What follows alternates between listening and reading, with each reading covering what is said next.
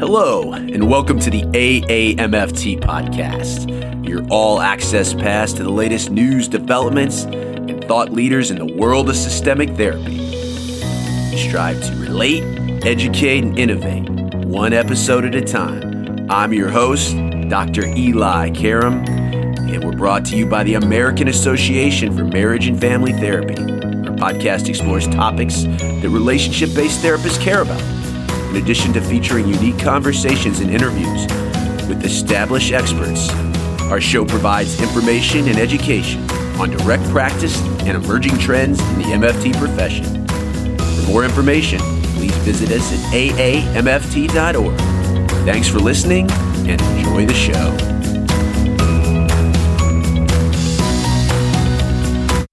Did you know that in the last 2 years, AAMFT's Practice Protection Fund has supported critical work, protecting and advancing the MFT profession in almost a third of the U.S.? From getting MFTs the right to diagnose to advancing licensure parity with other mental health disciplines, as well as expanding MFT coverage for Medicaid recipients, the PPF has been there to support the growth of the MFT profession.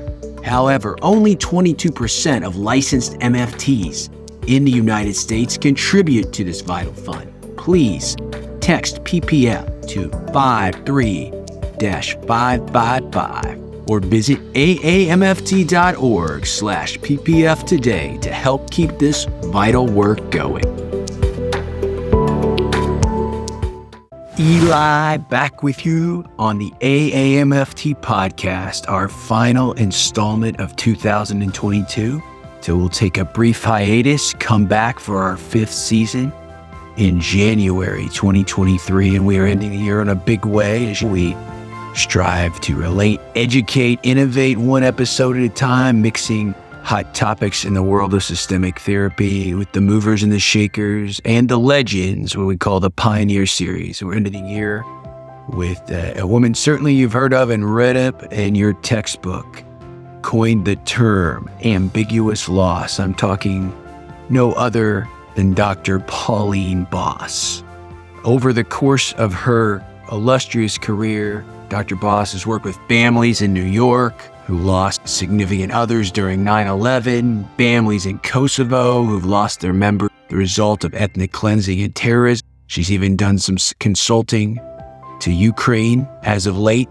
She's worked with families who have psychologically lost a relative as a result of Alzheimer's or other chronic mental illnesses. Dr. Boss draws on her research and that of others in her over 40 years of clinical practice, a true scientist practitioner. She has a powerful yet flexible therapeutic approach described in her ambiguous loss writing. And we'll talk about that today, including 6 guidelines therapists and clients can use to find new hope and meaning in their lives. And at this time, the ambiguous loss model is updated, is being used to ease the pain and trauma of various kinds of ambiguous losses across different cultures, including what we all have gone through in the last couple of years with COVID-19 and a worldwide pandemic. Pauline received her PhD in Child Development and Family Studies from the University of Wisconsin-Madison in 1975. From 75 to 81, she was an assistant and then associate professor at the University of Wisconsin-Madison. In 81, she joined the Department of Family Social Science at the University of Minnesota and continued there as a full professor until 2005, where she became an emeritus professor. Also in 1995, she was appointed a visiting professor to Harvard Medical School. And in 2005, she was awarded the Moses Distinguished Professor at the Hunter School of Social Work in New York City. Her most famous book, Ambiguous Loss, Learning to Live with Unresolved Grief, introduced the phenomenon of ambiguous loss to a more general audience and has been translated into 6 foreign languages. Wow, I was so fortunate to have a conversation with this living legend, and I hope you will enjoy it too. We will have the interview after a word from our sponsor. In 2022, the AAMFT asked MFTs across the U.S. to participate in a vital workforce study to determine how the COVID-19 pandemic had shifted our field and what impacts it may have on the future of our practice. That research showed that we are a growing and diverse profession, highly in demand for our services. more adept at technology, and probably more adaptable than we ever imagined we could be. But we are also stretched to our limits, facing out-of-date regulations and financial pressures. And as an industry, we are particularly vulnerable position as we look to maintain the growth and to continue to protect our unique identity as systemic therapists. Please find out more by going to aamft.org/workforce study.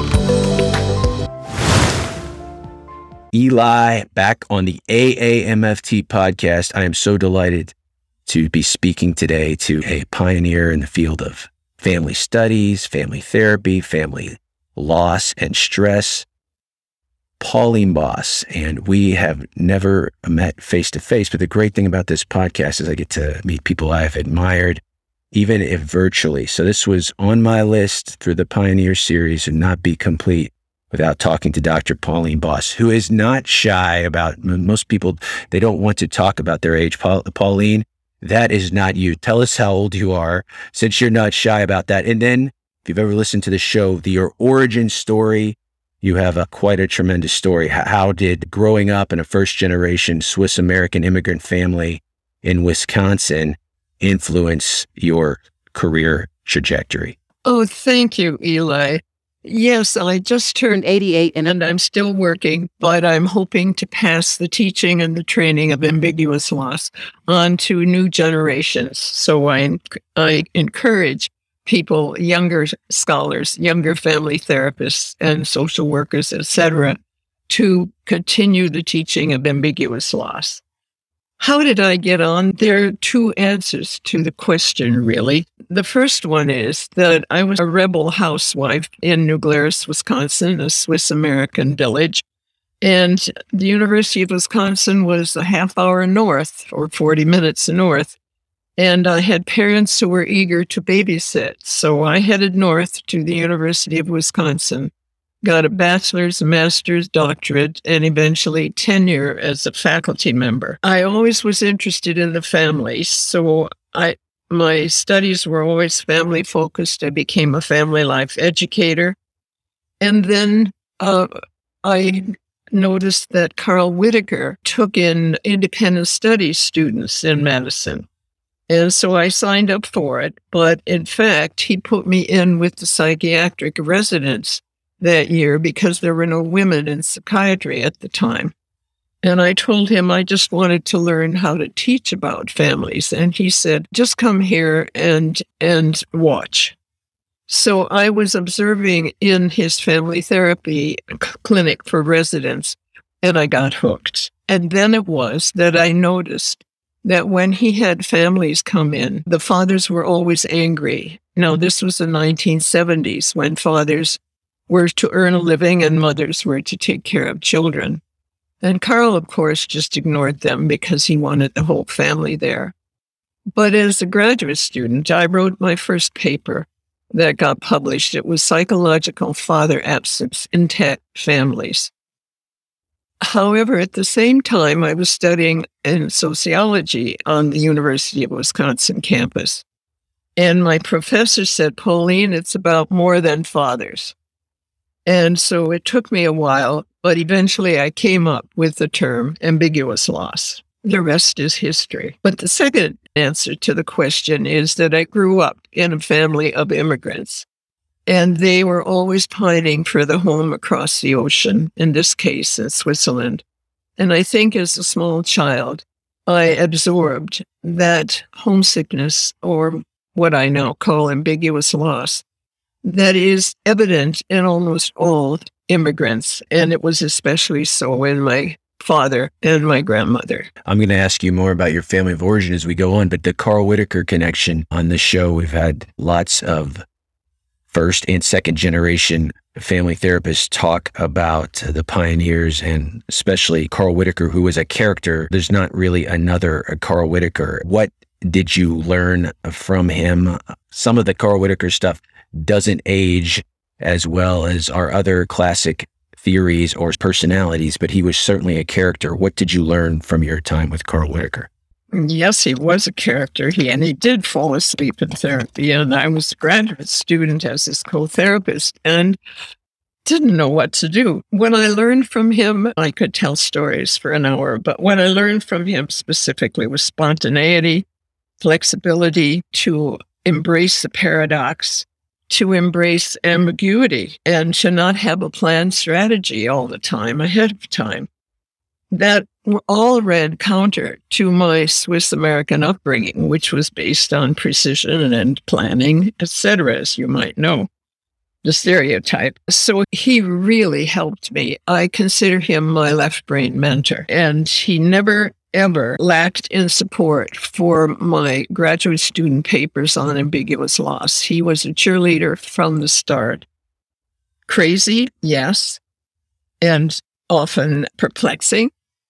But wow, I changed and I learned. You, like many, once you formed an alliance with him, it will allow him to push both his clients and his students in a way that probably only he could do. But it is wonderful. And we could, do a whole nother show, probably you talking about Carl Whitaker stories. Now, anybody that's ever had an introductory family studies class or even an introductory psychology class, you have seen the term ambiguous loss, which Pauline coined, as we said here, in the 70s. So for our newer listeners that might not know, talk as you originally formulated the two types of ambiguous loss. Yes, ambiguous loss just basically means an unclear loss, a loss without a death certificate, a loss without any verification. So it's an uncertain and unclear loss. There are two types. The first type of ambiguous loss is physical. And that is when the person is physically missing, but kept psychologically present because the family doesn't know if they're dead or alive, coming back or never returning. Extreme examples, of course, would be, you're seeing it right now in Ukraine with missing family members. You see it with kidnappings and so on.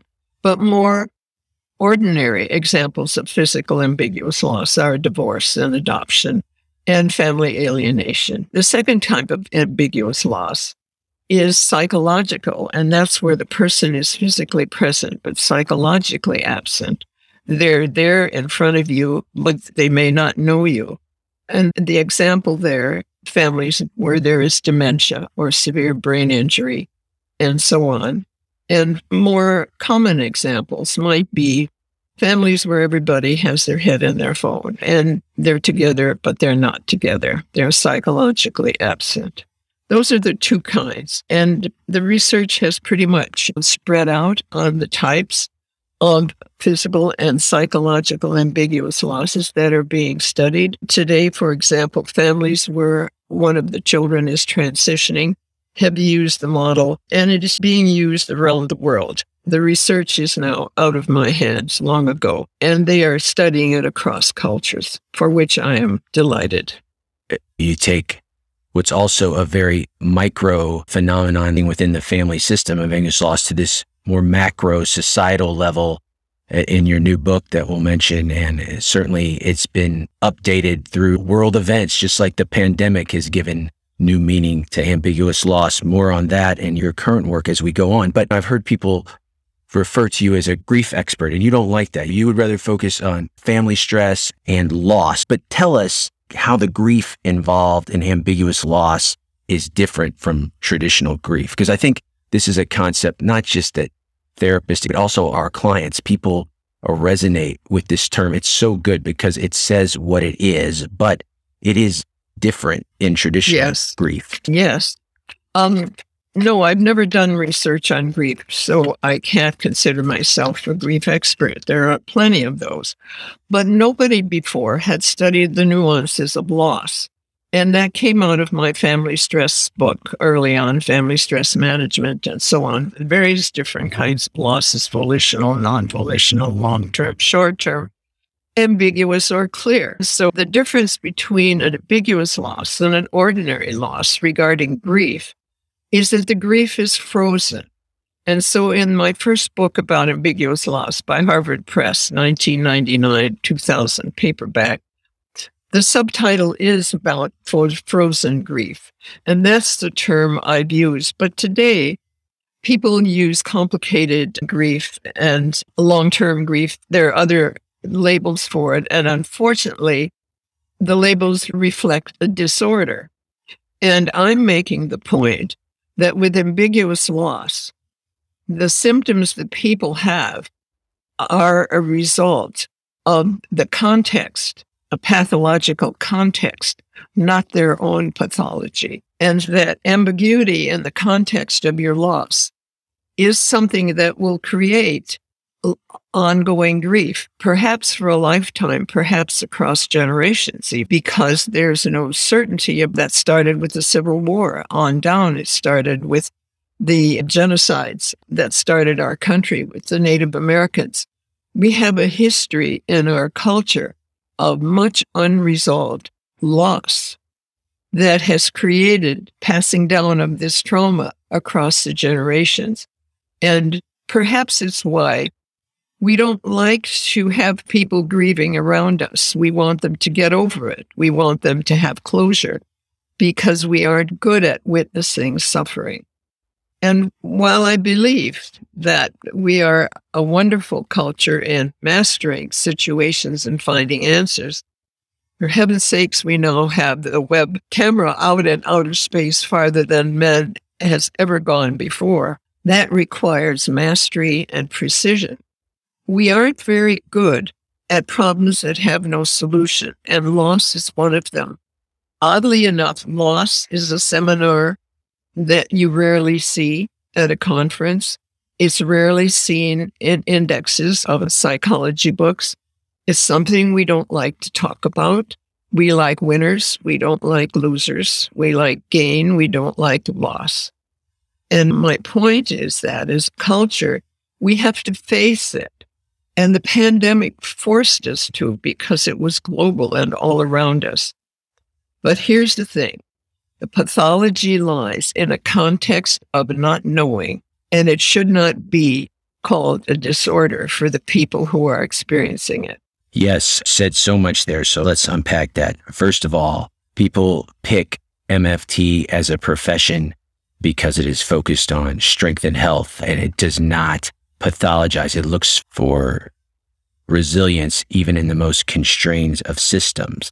So I love that you have framed ambiguous loss as a relational issue that is not this finite stage. It is something that you cope with and live with rather than individuals' psychopathology, because I do think we have a hard time sitting with people in their grief or loss. And that's probably, as you said, why it is minimized in a lot of therapist training and in a lot of the books. But if we normalize that and we understand that it is something you live with, it helps everybody. And the thing is, we're never done with a loss and grief. It just gets milder as time goes on. But there is no timeline anymore. But we should find some meaning in it in order to live with it. Yeah, probably why I got into this. I lost my father when I was 18 and I'm 45 now. I think about him every day. The way I cope is different, but I'm certainly dealing with that every day. So you have done a good job of, again, depathologizing this process, which I think is why your work has endured and adapted. I believe you've also always thought that way. The other thing you do and what makes you credible, in addition to your storied career as an academic, as a researcher, is a sharing of your own journey. And people listen to this podcast because they want to hear the person behind the model. Your theory is excellent, but they just don't want to hear theory. So your story is amazing. So I don't know whether we talk about your experience with your parents as immigrants, caring for your aging parents, your own recent loss of your spouse. I want to know your own journey and how you have personalized that and how that makes your work even more relevant. Yes, I've had a lot of loss in my life, but perhaps I come from a culture that's quite pragmatic. They're not very emotionally expressive, Swiss Americans, but we are pragmatic. And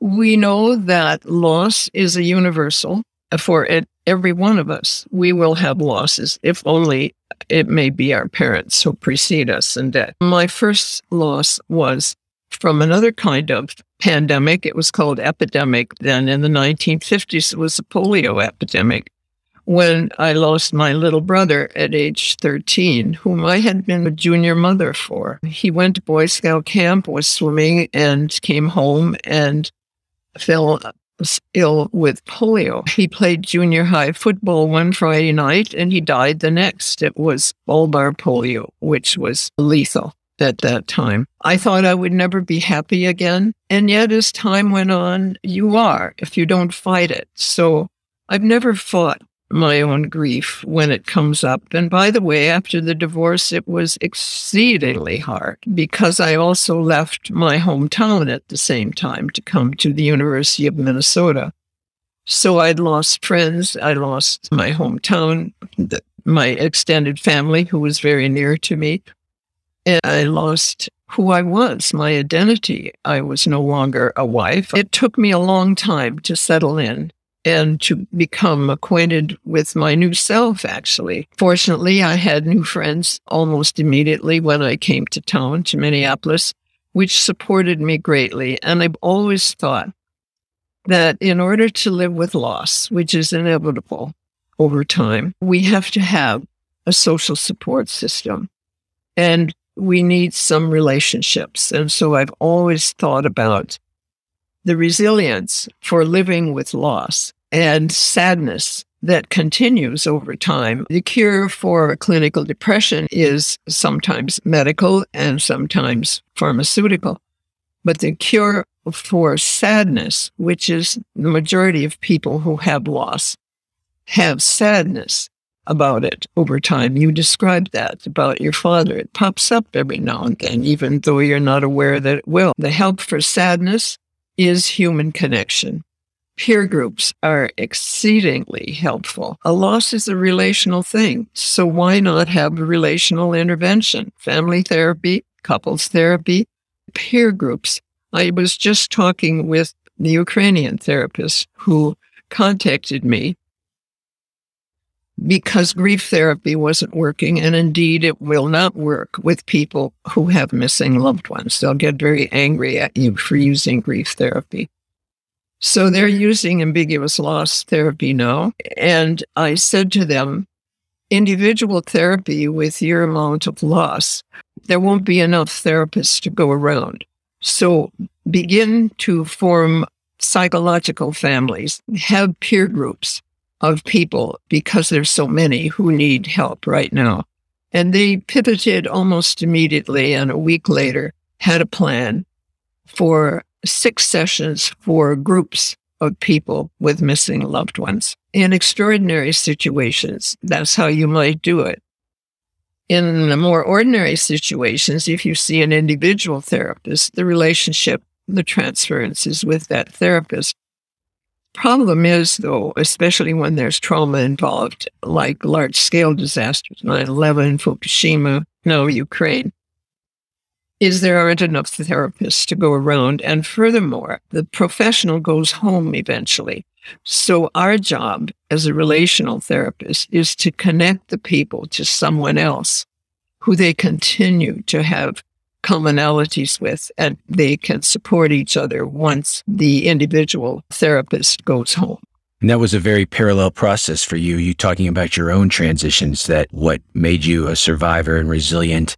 Not only were you writing and building an academic career around this, you were the living embodiment, being connected to new communities and new resources. What I like about you is this very congruent. Sometimes people that are really notable names and legends in the field, they write in a way that's not congruent to their life. So there is a certain congruence about you that I think is another thing that has made your work so enduring. You mentioned some of these types of ambiguous loss that MFTs will come in contact with a lot. Maybe you have some thoughts on each one of them, because we see many times couple and family therapists work with lots of caregivers that are working with a loved one that has dementia, and that is such a burden on them, and they feel exhausted, cut off, especially if the person they're caring for is a spouse or a parent who used to take care of them. What are your thoughts on working with caregivers that are taking care of someone with dementia? I feel very strongly about that and wrote the book Loving Someone Who Has Dementia. Before I was a caregiver, oddly enough, just from clinical observations. I had to reread it when I became a caregiver. And by the way, it was easier to write the book than to do it. Caregivers die at a rate 63% higher than their same age cohort. It is dangerous to their health. Again, because of the high rate of dementia as the baby boomers are aging, there aren't enough individual therapists to do all of that work. There also are caregivers who live in remote areas who can't get to a therapist, or some who can't afford it. So there are peer group organizations starting up, I think of Duet in Phoenix, that do this sort of thing where the trainer trains the trainer, and they use paraprofessionals, that is, veteran caregivers who teach new caregivers. And so they have a support group in line. Again, this is in addition to individual therapy. I'm not against individual therapy at all. I'm just saying that the world has so many ambiguous losses right now that there aren't enough therapists to go around, and some people can't afford it. So peer group therapy is very effective at the community level. And because caregivers themselves die at such a high rate before the person they're caring for, we need to mobilize those kinds of peer support groups for them. It's a health crisis right now. I agree with you on what you were saying earlier. What MFTs, one of their common factors is a good connector of people. So many times a client, as we know, can learn a lot from a therapist, but learn more from somebody that is going through their own shared experience, their own loss. So having a group, as we know, can sometimes be so much more effective than even an individual or a family therapy, because these people have been cut off and you are reconnecting them back to others with maybe, if not the same experience, certainly a relatable experience. It's really a both and, which you write a lot about. What great a way to connect the disconnected. So we've talked about caregivers with dementia, where the person that physically is there, but the person they loved is no longer there, and how difficult that is. Another form that all systemic therapists face is that you mentioned you've also gone through in your personal life and helped people professionally with it, is divorce as ambiguous loss. And I think sometimes people don't think about that, but it clearly is. What are your thoughts on that? It's a tough one because, especially if there are children involved, the person you divorced or who divorced you keeps popping up, picking up the kids, coming back and forth. And then the kids have graduation, various things going on, and you have to be at the same place. And it's essential that you keep a relationship with this missing partner and also separate from them. So it's extremely difficult and it's extremely ambiguous because the lines and the boundaries aren't clear. But I must say that today I see many more divorced couples not having a war, which seemed to be the usual thing back in the 70s and 80s. They can even remain friends, which is such a blessing for the children if that happens. So perhaps human beings are getting more mature about not having things go their way or having separations, having divorces. And they can do it in a more civil fashion. That, of course, is the ideal. I'll give you another one. Kids leaving home, going to college, launching, which we think is a good thing, but it changes the whole core of the family system. How do we help parents struggling with this ambiguous loss that are launching children, which we view as a good thing, but it's still a form of ambiguous loss? It is. And again, I say, in my family, I grew up in the Depression and so on. When we went off to college, we were just put on a bus and sent off. And families were glad we had the opportunity to be in college. It's different now. And it is an ambiguous loss and apparently debilitating for some people. And it should be acknowledged as such.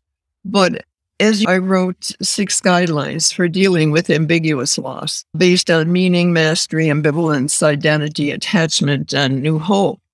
And I would recommend to parents who are having trouble with their youngster going off to a job or to college to study those, because one of the things that changes is your identity. Your whole identity may have been that of a mom. And now that identity, while it's still true, is less needed. The child is somewhere else. And so you have to find a new identity for yourself, a new purpose in life, something new to hope for, instead of seeing that child every day. So it requires a transition in attachment and a new way to do it. And again, I would say this is not deep psychotherapy, but it is relational therapy. And psychoeducation can help here also with articles in the public papers and magazines about how to live once your kid leaves home. It happens after divorce. It happens after your children leave home. It happens after your spouse dies. Your identity changes. Your attachment changes. And things are totally different. Margaret Mead said, we have to change every decade.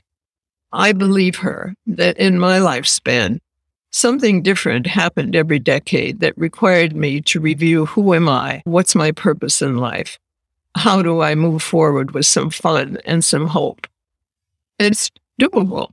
It's doable, but you have to do self-reflection. Yes, and that's what keeps people vital and self-aware. And many times we, as MFTs, work with clients that are extremely talented and skilled, but at one point of their life, what has been adaptive later becomes maladaptive. For example, if you've over-focused on being a great parent, as we know that the parent relationship is very different than the couple relationship. How many times do MFTs see parents that have over-focused on the parenting but haven't nurtured the couple enough? So when they launch the child, they have no sense of a couplehood and really feel lost. All of this is so relevant. And I think now, again, breathing new life into your work, this more macro application.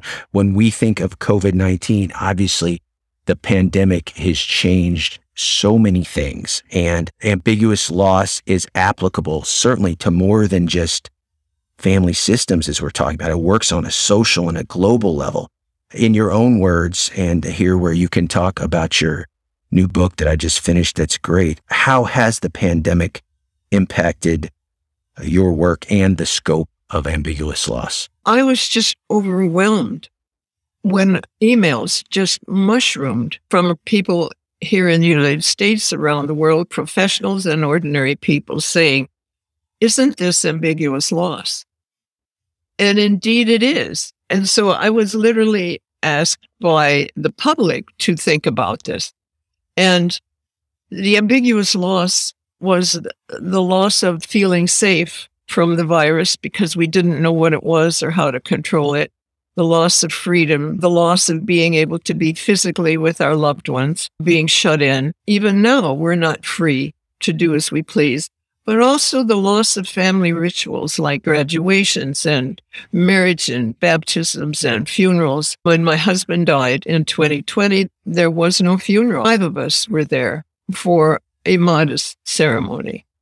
And had it not been the pandemic, there might have been hundreds because he was well known. So there were losses of things that formerly meant something to us that we valued, like the rituals, like being with friends, like having the same routine every day, even if it involved going to the corner coffee shop.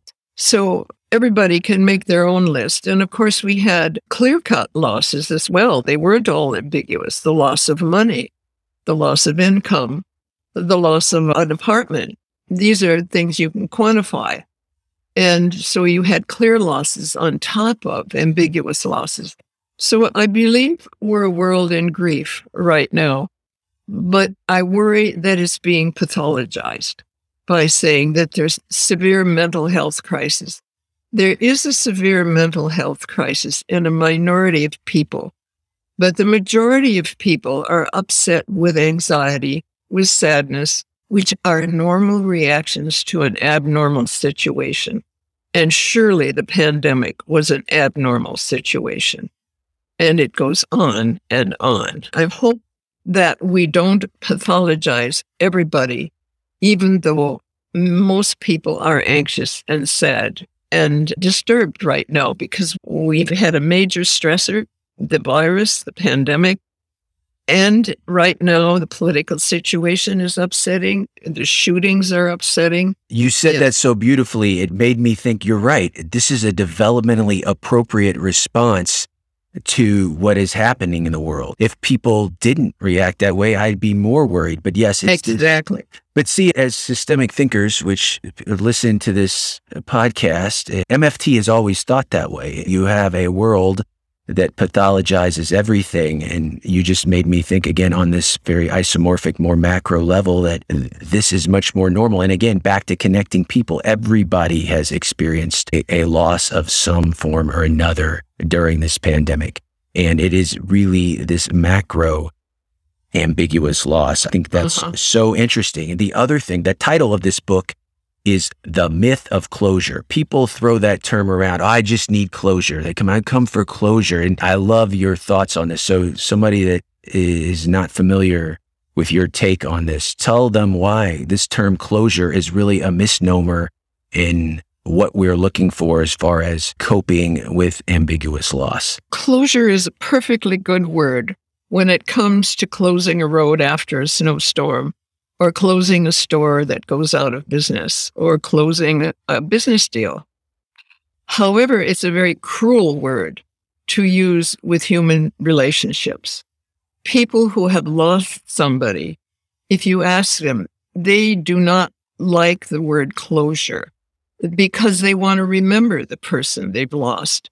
They have a continuing bond, which class of colleagues, KLASS, colleagues wrote about, but people didn't catch on to it until currently. The grief experts now accept that position, that when you lose somebody, the bonds can continue, although they are different. I support that completely. And just, that's on a rant and a rampage to get people and the media to stop using the word closure. It was a headline in my newspaper yesterday. But the family had gone to court and won their case against somebody who caused their loved one's death. So the reporter said they have closure. No, they don't. They have justice. It's a misnomer. And of course they want justice, but they will remember that person forever if they were attached to them. By the way, with ambiguous loss, the assumption is that there is attachment. So if you're attached to that person, you will not, if they are lost, forget them.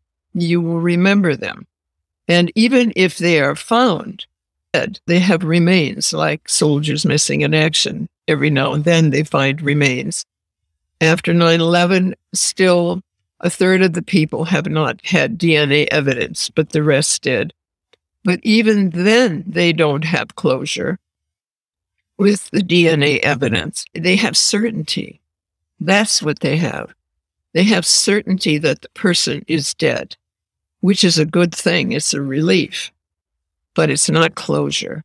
So we should get rid of the word closure when it comes to human relationships and stop the absolute thinking. The ghosting now that some young people are using is, I think, coward's way out of dealing with the end of a relationship. It is closure. And it's an artificial way to try to end it. I think once you have had a relationship with someone, it always is a part of you, even if it was a bad relationship. Not that it influences you negatively, but you can't erase human experience. It's part of your patchwork quilt. It's part of who you are. It doesn't have to drive you, but it's part of your history. Back to what you were saying earlier, attachment theory goes so well with your work because the attachment remains even after the person or thing is gone. Yes. Yeah. But it's different. It is different. Yes. We know they are gone. In the case of death, we know that there's been a transformation. In the case of missing, it's more confusing. And so we have to use those 6 guidelines to figure out how to deal with that murky relationship of a divorced person coming back and forth weekly, pick up the kids, a kid that went off to college, or even the extreme ones of somebody missing in a war, the Holocaust, etc.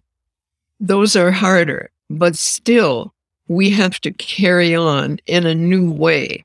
We have to carry on family life and our own life in a way that is not dependent on that missing person helping us or being there for us. And that's doable, but you don't have to forget them. So if we could change the lexicon as advocates and family therapists, replace that word closure that should be outlawed after listening to you, what should we replace it with when we're educating the public and the media? They want certainty. They don't want closure. They want certainty. They want to know for sure if their loved one is dead or alive. And many people in our world do not have that.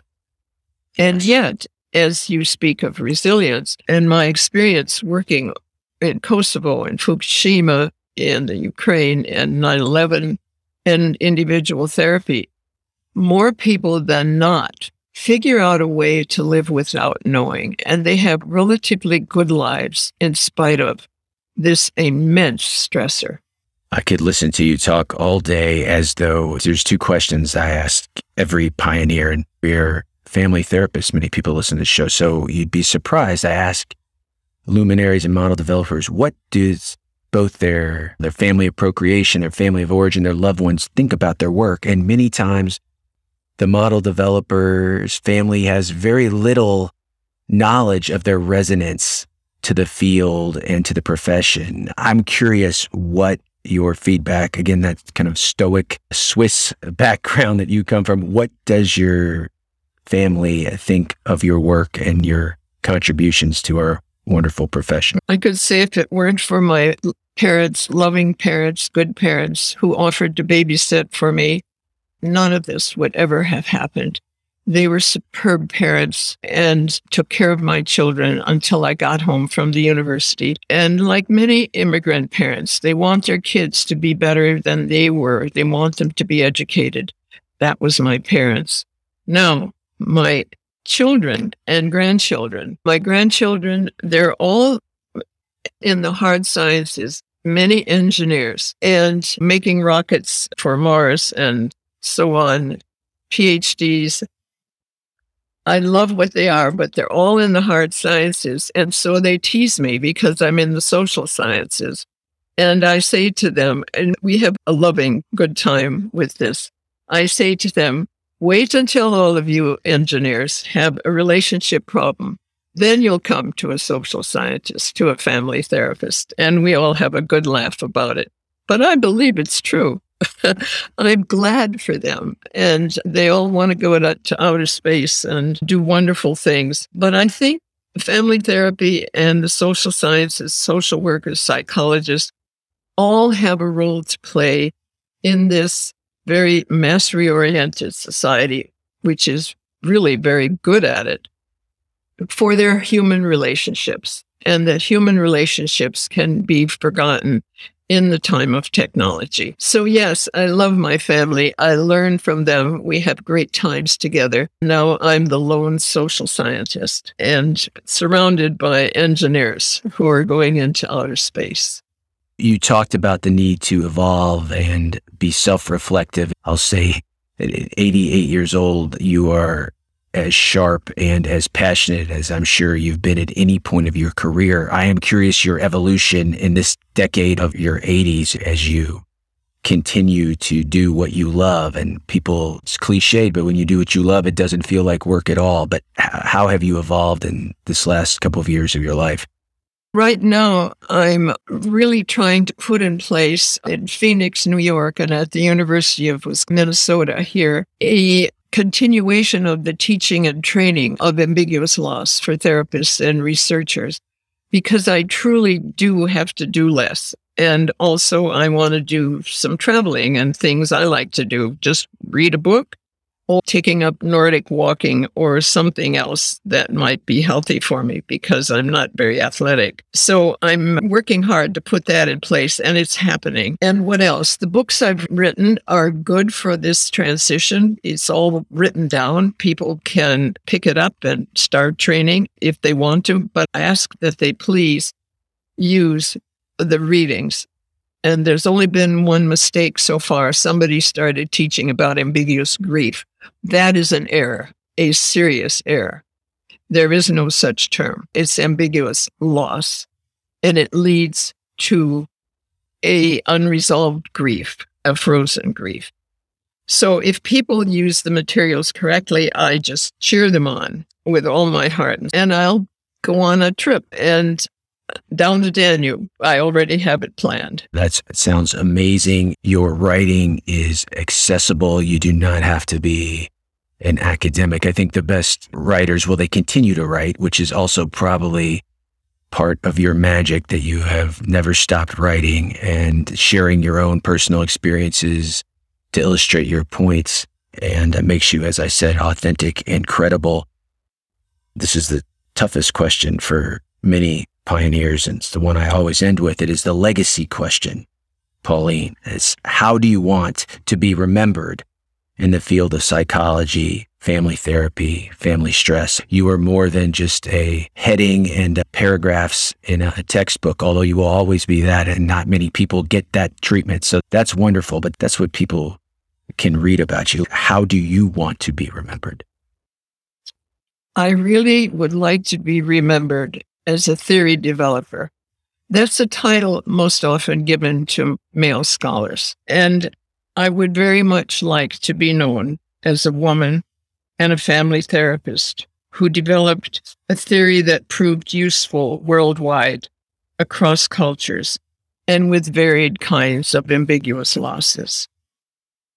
That's what I'd like. I think people are going to remember you for that and much more. And I can't tell you what a honor it was to talk with you. And you've inspired lots of theorists. You've inspired therapists and people struggling with their own loss as well. So this was really special for me. And I thank you so much for joining us on the AMFT podcast. My pleasure. Thank you, Eli. Eli, back with you, bringing to a close another successful season, our fourth of the AAMFT podcast. Thank you so much, Dr. Pauline Boss. I was really honored to talk to you. Ambiguousloss.com. Find out all things Paula, including many great resources, including ambiguous loss training. There's a non-credit professional development training course. You can also see her upcoming speaking events. I'd like to point out the current book she talked about, The Myth of Closure, Ambiguous Loss in a Time of Pandemic and Change, where Pauline will identify vague feelings of distress caused by ambiguous loss, losses that remain unclear and hard to pin down and thus have no closure. It's helped a lot of people as they grieved through the pandemic. And it provides many strategies for coping, encouraging us to increase our tolerance of ambiguity and acknowledging our resilience as we express normal grief, as she said in the interview, and still look into the future with hope and possibility. And that's what I like to look into the future with, and the future is bright if you're a systemic therapist. AMFT has a lot to offer. Please check out amft.org. As always, drop me a line, eli@northstarcounselingcenter.com. You can get a hold of me also at Eli Karam. That's ELIKARAM.com. Find out everything's going on. My new book that came out with soon-to-be president-elect of the AAMFT, Dr. Adrian Blow, Uncommon Factors, where we distill down the best therapist tips, how to maximize your client system strengths, how to build an alliance, how to repair an alliance after a tear, how to tap into hope, much like Pauline talked about today. We've gotten really good feedback on it, and it's imbibed into the spirit of this podcast. So if you want to know more about me, you can check that out. Also, big things coming in 2023 as many of our professionally younger listeners prepare for a licensure exam. I want to be able to help you out on that as well. You can help me out. Give me suggestions, people you want to hear from, topics that all systemic therapists care about. You can follow the conversation on Twitter. AMFT is at the AMFT. I'm at Dr. Eli Live. Have a great holiday season with your loved ones. And until next time, my friends, stay safe, stay systemic.